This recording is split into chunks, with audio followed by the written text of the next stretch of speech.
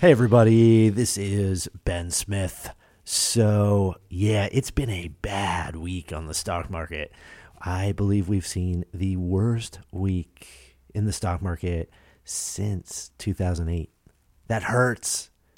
It hurts. It's right before the holidays. Everyone's already spending a lot of money trying to get everything done.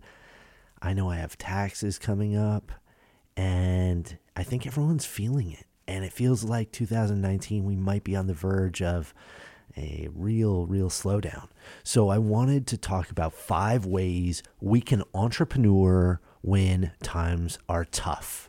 This does remind me of 2008 and early 2009. That's right when I left YouTube and decided to go out on my own, actually, which is a strange time to do something like that. But it ended up being the best time for me. So I wanted to share with you the 5 ways I entrepreneur when times are tough.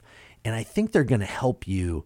And I'm actually reading these and reminding myself this is what I need to do here in 2019. So hopefully this strikes a chord with you. It feels right. And you can use some of these to make life a little bit better as we watch calamity. So all right, here we go. Number 1, stopping. We've talked about this before, but this is so important. The best thing when times are tough is to not stop. You need to keep doing whatever you were doing to get you where you are today. I know for me, my biggest regret was, well, let me back up. I was very lucky and I was able to build a really great audience for Voice Entrepreneur and Chance Bending this year in 2018. And I did it pretty quickly. And the way I did that, and it's no big secret, was that I was emailing and messaging people every single day. I think I was emailing at least 50 people a day on LinkedIn alone just to tell them about Voice Entrepreneur. And guess what? It worked. That's how I built a community pretty quickly. But it was such hard work. I had to consistently talk to that many people every day. So guess what happens? Around July or August, sometime in there, I just stopped doing it. And I stopped doing the thing that was driving all of my success. I made the mistake of thinking I didn't need to keep doing it, that somehow this thing wasn't needed anymore. And I made excuses, right? I said, people might be annoyed when I email them, even though I had been emailing people and people were very happy when I contacted them.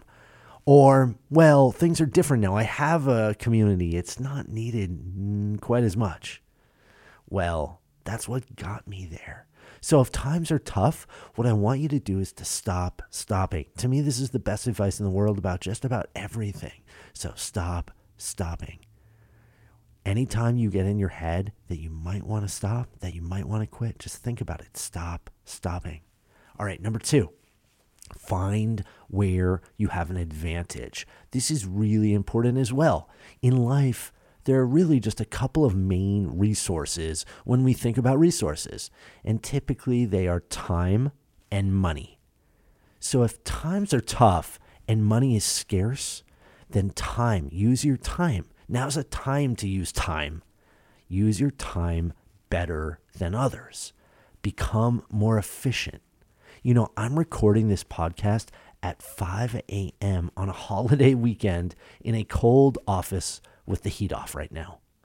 My dog, I actually brought my dog to the office. He's sitting here looking pretty miserable. I'm using my time more productively than ever before. That's really important. So anywhere where I have an extra minute, I have an extra idea, I wake up. I generally wake up very, very early, like 4 or 5 in the morning. I generate ideas. I'm just using my time as best as possible right now as we go through tough times with the other resource, money.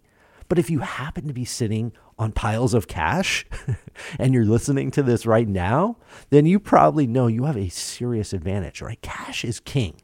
I just read that cash went from being the worst to the best performing asset this year. Cash has never been the best performing asset in 19 years. So use your cash, now that you have cash, to leverage other people's time. You use the cash to buy more time, right? Time is the ultimate resource.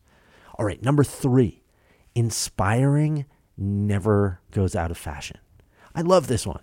When the world is down and people need more work and they can't make ends meet, it's time to double down on inspiring people. Positivity is contagious. I know this. I have seen this in my life over and over again, and I have chosen to be positive. And on this podcast and with Chance Bending, I choose to be positive. It's important to show people everything is okay. The world is not over. It's definitely not over. We're in a natural cycle. We're in a natural cycle of the economy. We're in a natural cycle of life. Things will bloom again. We know this. In 2008 and early 2009, when it felt like the world was ending, and it really did for people that are too young to remember, I doubled down and was very, very active in a community meditation group here in LA. It was important to me to spread positivity in my local community, to act locally. So even if you were spreading cheer among a group of 30 people, and it was roughly 30 people every week, those 30 people are connected to thousands of people. It's a ripple effect. This is vital. You can affect people throughout the country and the world just by acting locally. I really, really mean this. All right, number 4, study more and get curious. So information is so awesome because it's basically free. There is nearly infinite amount of information in books, and that's available at your public library. And it's available across the internet. So now is the time to invest in free information. That's how I'm thinking about it. I'm actually investing in free information. It's not hard to generate an enormous ROI on free information. I talked recently about a negotiation book that I bought last year that actually generated something like a 22,000% ROI for me on the $20 I spent on that book. But you don't need to buy books. There's so much information out there. For me, I do keep, that's my dog in the background. For some of you, you know that I keep a collection of negotiation books. That's my thing, right? I collect negotiation books. I'm guessing I have at least 50 to 100 of these everywhere.